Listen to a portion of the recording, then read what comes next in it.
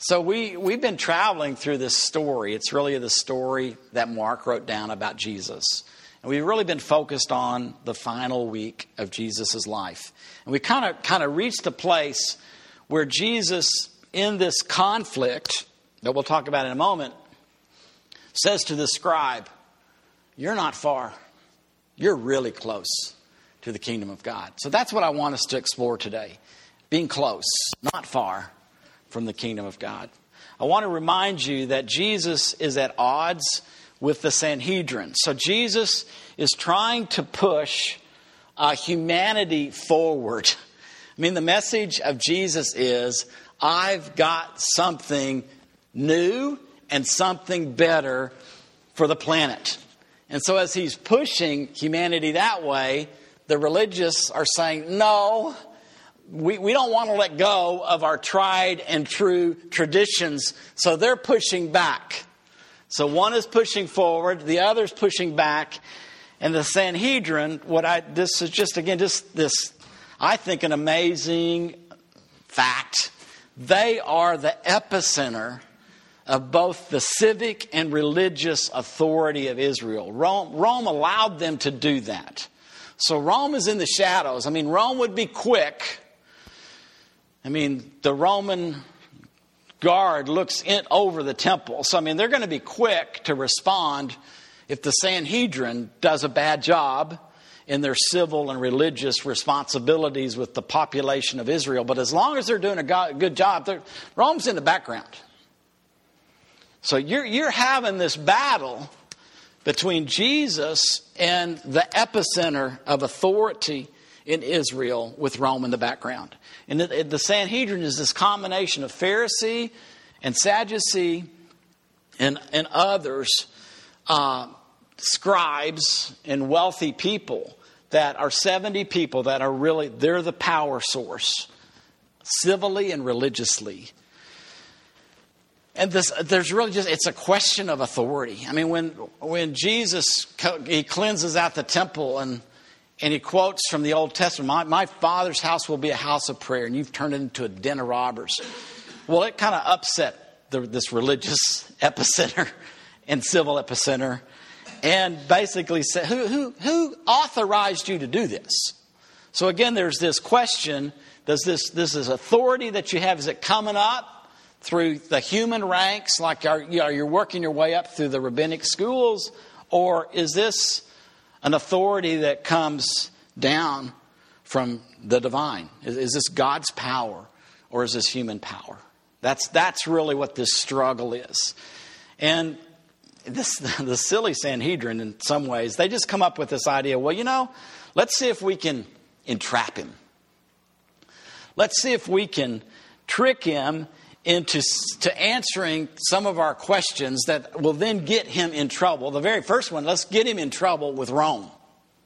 Is it lawful to pay taxes to Caesar? If Jesus would have said, no, it's not lawful, man, they would have had him. But he was wiser than that. So he didn't answer that way. Then you've got some Sadducees that come along, and they don't even believe about the resurrection, and they're asking a question about marriage, remarriage, and the afterlife. It's going, what's up with this? You don't even believe that. And then you've got, well, what's the greatest commandment? That comes from a scribe. That comes from these guys that poured their life into the study of the Hebrew Scriptures. So I'm just going to read you this reply. Remember this. The scribes replied to Jesus. The scribe said to him, "You're right, Jesus." He literally says, "Jesus, your words are beautiful," which is really a cool statement. "You've truly said that He is one, God is one.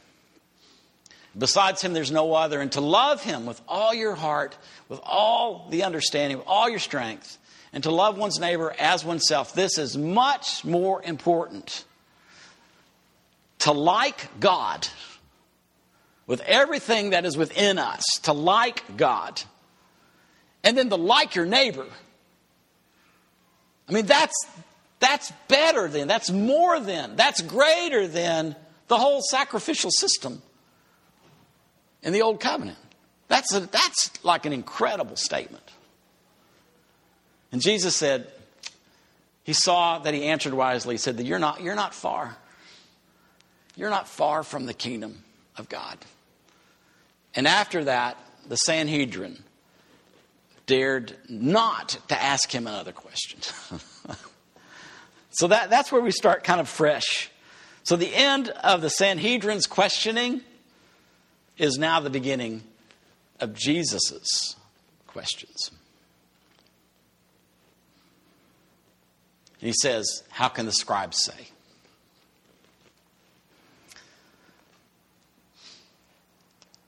And since the scribe is close to the kingdom of God, what's it going to take?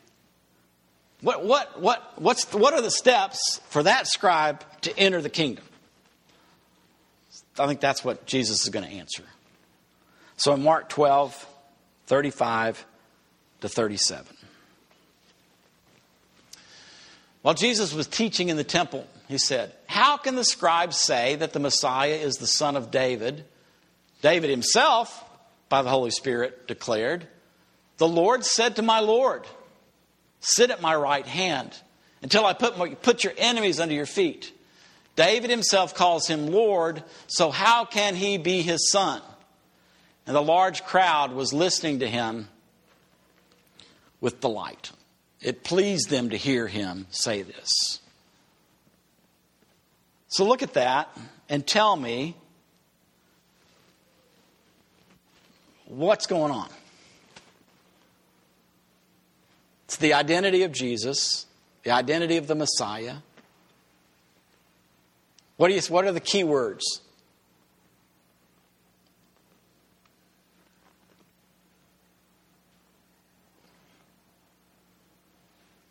Anybody?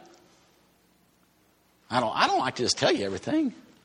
You got to have some discovery, right? What's the tension? The Messiah is Messiah son of David, meaning he's a king. He's an earthly king. He's in the lineage of an earthly king, David. And then what does Jesus put in opposition to that? What's the tension? If David calls Jesus Lord, how can the Lord be David's son? Yeah, so but wait a minute. If he's an earthly king, why did David call him Lord? Big L, big O, big R, big D. You ever see that in your Bible? All caps? So is that Yahweh? Yes. Adonai is a more respectful way to say that. It's okay. We just have one that could be offended by that. That's okay. Now, truthfully, our Jewish friends will not say the personal name of God out of respect. Do not take the Lord's name in vain. So therefore, whenever the scripture is read, whenever the four consonants appear, they will say Adonai instead of what evangelicals have just kind of blurred out, Yahweh. And I just think we should be sensitive to that. I think we should be aware of that. And Adonai means Lord. Lord. So anyway, is he an earthly king or is he a heavenly king? I mean, how that's what he's really asking. So I spent way too much time yesterday reading in a Jewish encyclopedia. But I want to know. Don't you want to know what was going through their minds? Don't you want to kind of like be there? So after all of that, I just found one paragraph that I think would be helpful, and I hope that it is. Not until the fall of the Maccabean dynasty, when the despotic government of Herod the Great. Now you recognize Herod the Great, right? Herod the Great is called the King of Israel. He's appointed by Rome. He is not appointed by anybody in Israel. And he's the one that the wise men came to and made the announcement, there's a king being born. Where is he? Remember that? So Herod the Great and his family, the increasing tyranny of the Roman Empire had made their condition even more unbearable, that the Jews seek refuge in the hope of a personal Messiah. Again, reread that. It's not until the end of the BCs. It's not until like the hundreds BC that within Judaism they begin to talk about the possibility of a personal Messiah. Now, I would think for most of us, we think, wait a minute. They've had a hope of Messiah their whole history. No, they haven't. The word Messiah doesn't appear at the beginning of the Old Testament. The idea is there, but not the literal word, Mashiach. It's interesting, isn't it? Again, we don't want to lay on them what we think. We're trying to discover what was going on. So, they finally, under these pressures, they begin to hope for a personal Messiah. They yearned for the promised deliverer of the house of David, who would free them from the yoke of the hated foreign usurper. That would be Rome. Before that would be Greek. Before that would be Persian. I mean, they have this long history of the foreign usurper. Would put them in the end of the impious Roman rule and would establish his own reign of peace and justice in its place. In this way, their hopes became gradually centered in Messiah. So again, just look at it as God's timing. And God positioned people to begin to think and long for a personal Messiah when he sent Jesus, the Messiah. That's pretty incredible. But what they debated and what the rabbis rebutted, is this Messiah, is he going to be an earthly king or is he going to be a pre-existent heavenly Messiah? Is he going to be human or is he going to be divine? Now, from what you know about Judaism, what did they decide? I heard that mumble. I could not get it. They didn't want it to be divine. No, that Judaism decided that it would be an earthly king. And so if you read Jewish eschatology, they're looking for an earthly king that'll get them out of So that well, let's talk about that later. You got to have the reestablishment of the monarchy or the theocracy. That's right. Again, put that through your. You got to think about that. Do you think about that? I mean, the promises are made, which don't have to do with the. I mean, I love democracy, but the promises in the Bible are not about a democracy in Israel. They're about the reestablishment of the monarchy or the theocracy of David, which we don't have. Anyway, leave that aside. So is Messiah going to be earthly, son of David, or is he going to be heavenly? Well, the answer that Jesus would give to the scribe and to anyone else, including us, is that to enter the kingdom of God, the scribe needed to enter into a greater revelation. Revelation is just disclosure. It's God making known to us what we could not discover on our own. That's what revelation means. The Messiah is both human, son of David, and fully divine, the Lord. And that's what Israel could not quite get together. Jesus is both. Fully human, fully fulfills the lineage of David, and fully divine, all at the same time.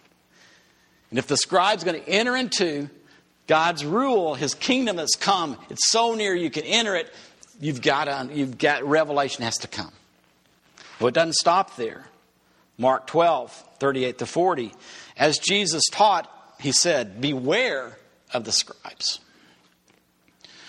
who like to walk around in log robes and be greeted with respect in the marketplaces and have the best seats in the synagogues and places of honor at banquets. They devour widows' houses, and for the sake of appearance, they say long prayers. They will receive the greater condemnation. Now, as Jesus is kind of going down this litany, this list of who the scribes are, was there anything dissident in that list? What would you expect to be on that list? And what is unexpected? Are you all just this reflective today or what? Well, what would you expect from a religious scribe in the day of Jesus? I'd expect a long robe, wouldn't you? Okay. Long robe, what else? They want to be respected. You know, we want the best seats. Okay? Would you expect them to say long prayers? Yeah. So you're going down, okay, I expect that. Well, what's the dissonance? What? I mean, Jesus is a master, isn't he? He just kind of slides that one right in there. So what's going on with that? Well, they're wearing long robes. And again, remember that the kingdom of God turns everything upside down and backwards. So he's depressing the long robes, the public recognition, the seats of honors, the long prayers for appearance sake. He's depressing that because you're just serving yourselves. You're just people pleasing. But what he's elevating, hey, you're devouring widows' houses. That means you're illegally appropriating the property of the poor. You're getting rich off of the demise of the poor. And he just slides it right in as if, in their mind, it's just normal. That's just normal.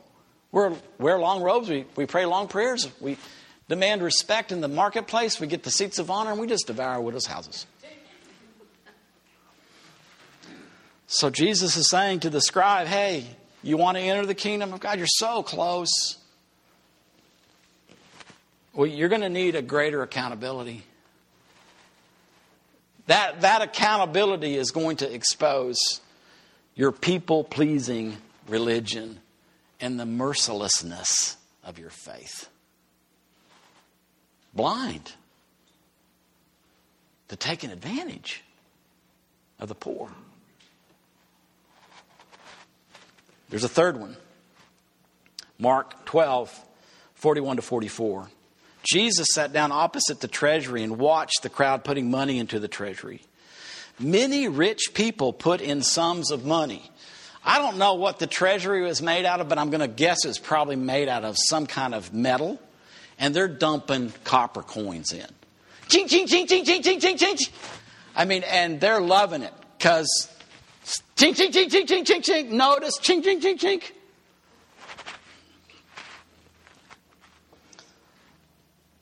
A poor widow came, and she put in 2 small copper coins. It's a different coin than the one that's previously mentioned. It's an even smaller little coin, which are worth a penny. They're worth less than a penny. They're like, you'd almost say they're just worthless.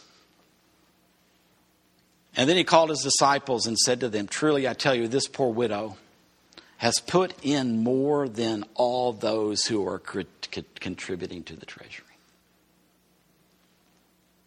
Can I read that again? Truly, this poor widow has put in more than all those who are contributing to the treasury. For all of them have contributed out of their abundance, but she, out of her poverty, has put in everything she had, all she had to live on. So again, the kingdom is moving down the rung of what's important. The many wealthy contributors, the many large copper coins that make a lot of money, that people notice that I'm really a generous person. Given from abundance. It doesn't hurt me at all to give that much. Jesus is devaluing that. And what he's elevating is one poor widow. 2 very insignificant, almost worthless coins that make no noise into the treasury. Given from her deficiency. That's the greater gift. The greater gift comes from one poor widow giving her whole means of subsistence from her deficiency. Another way of saying that is she gave away all the money that she had. Rather than going to buy whatever those 2 small cents could buy, to survive, a little bit of wine or oil or bread, she deposited in the treasury. And that gift was greater than the sum of many wealthy contributors giving lots of money from their abundance. It's not a mistake that the scribe devours the widow's property, and it's the widow that's giving the small gift. To enter the kingdom of God, the scribe needed to give a greater gift, given from a place of utter dependency on the king, his provider. So Jesus really wanted people to enter the kingdom. He wanted people to come into the benefit of living in a relationship of liking God, loving God, and really enjoying His rule over their lives. So, scribe, you're close, but you need a greater revelation, you need a greater accountability, and you need a greater gift if you're going to enter. Now, for you and me, we can learn something really important from that scribe. You know, we have committed ourselves. We want to be people that are transformed into the likeness of Jesus. And in order to do that,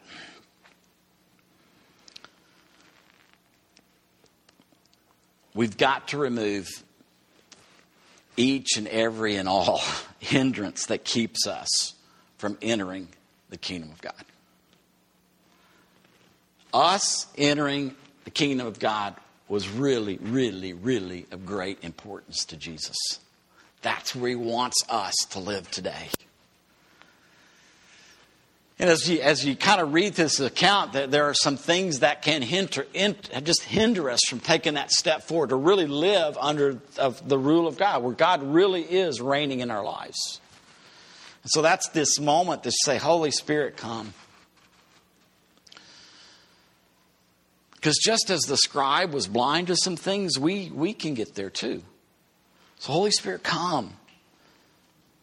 Show us the complete revelation of Jesus, our King. You know, how do we put these two truths together, and how do we communicate that mystery to others? Jesus is fully human, Son of God, fully divine, the Lord. That's a really important belief. Has God made that known? Has the Holy Spirit made that known to you, that this is truth?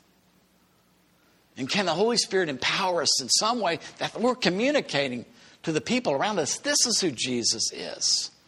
Because we go back and forth. Like He's fully human, then He's fully divine. And we just kind of do, but it's really hard to find the sweet spot where He's both all at the same time. And that's who He is. That's the revelation of who He is. So somehow we've got to come into that revelation. Come, Holy Spirit. Let us see that. And then empower us, Holy Spirit, to communicate that to our generation. The other is, Holy Spirit, show us our blind spots and our righteous ways of living. I mean, we're not immune to being people that do things for the benefit of others approving us. You know, we all have this people-pleasing thing. And sadly, when we're together in a community of people, that thing can get going. And so we start doing what we do to please others. And Paul makes it really clear. It's impossible to be a servant of God and please people. It's impossible. You can't do it. You can't do it. So when people are serving on our work, have an incredible worship set like we had today. It may be really great, but what's going on in the heart of all of those on our worship team? Are they doing this so that we're all going to go, hey, y'all are really great? Are people yearning for that or not? Because that can happen. So we have to check ourselves. Am I doing this because I need people's approval? Or am I doing this because I love God? He's directing me to do it. Also, sadly, where does judgment begin to take the place of mercy?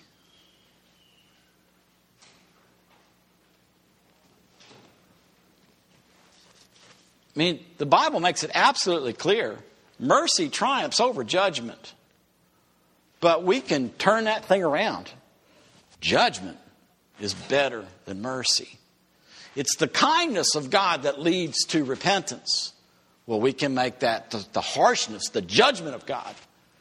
Somehow, there's some way within our faith, and maybe it's our connection with Judaism. Because we're not disconnected. The same traps that these religious people had are traps we fall into. So when the voice of the church becomes the condemning, judgmental voice, we have lost sight of the mercy of God. And so we've just got, hey, God, Holy Spirit, where is judgment beginning to overshadow mercy? We all need to ask that question. Finally,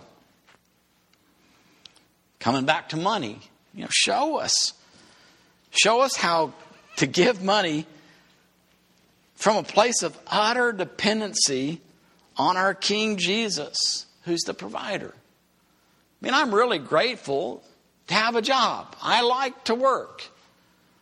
But ultimately, is it my liking to work and my job, is that ultimately what provides for me? The answer is no. Those are gifts given from God. And I want to thank Him for that.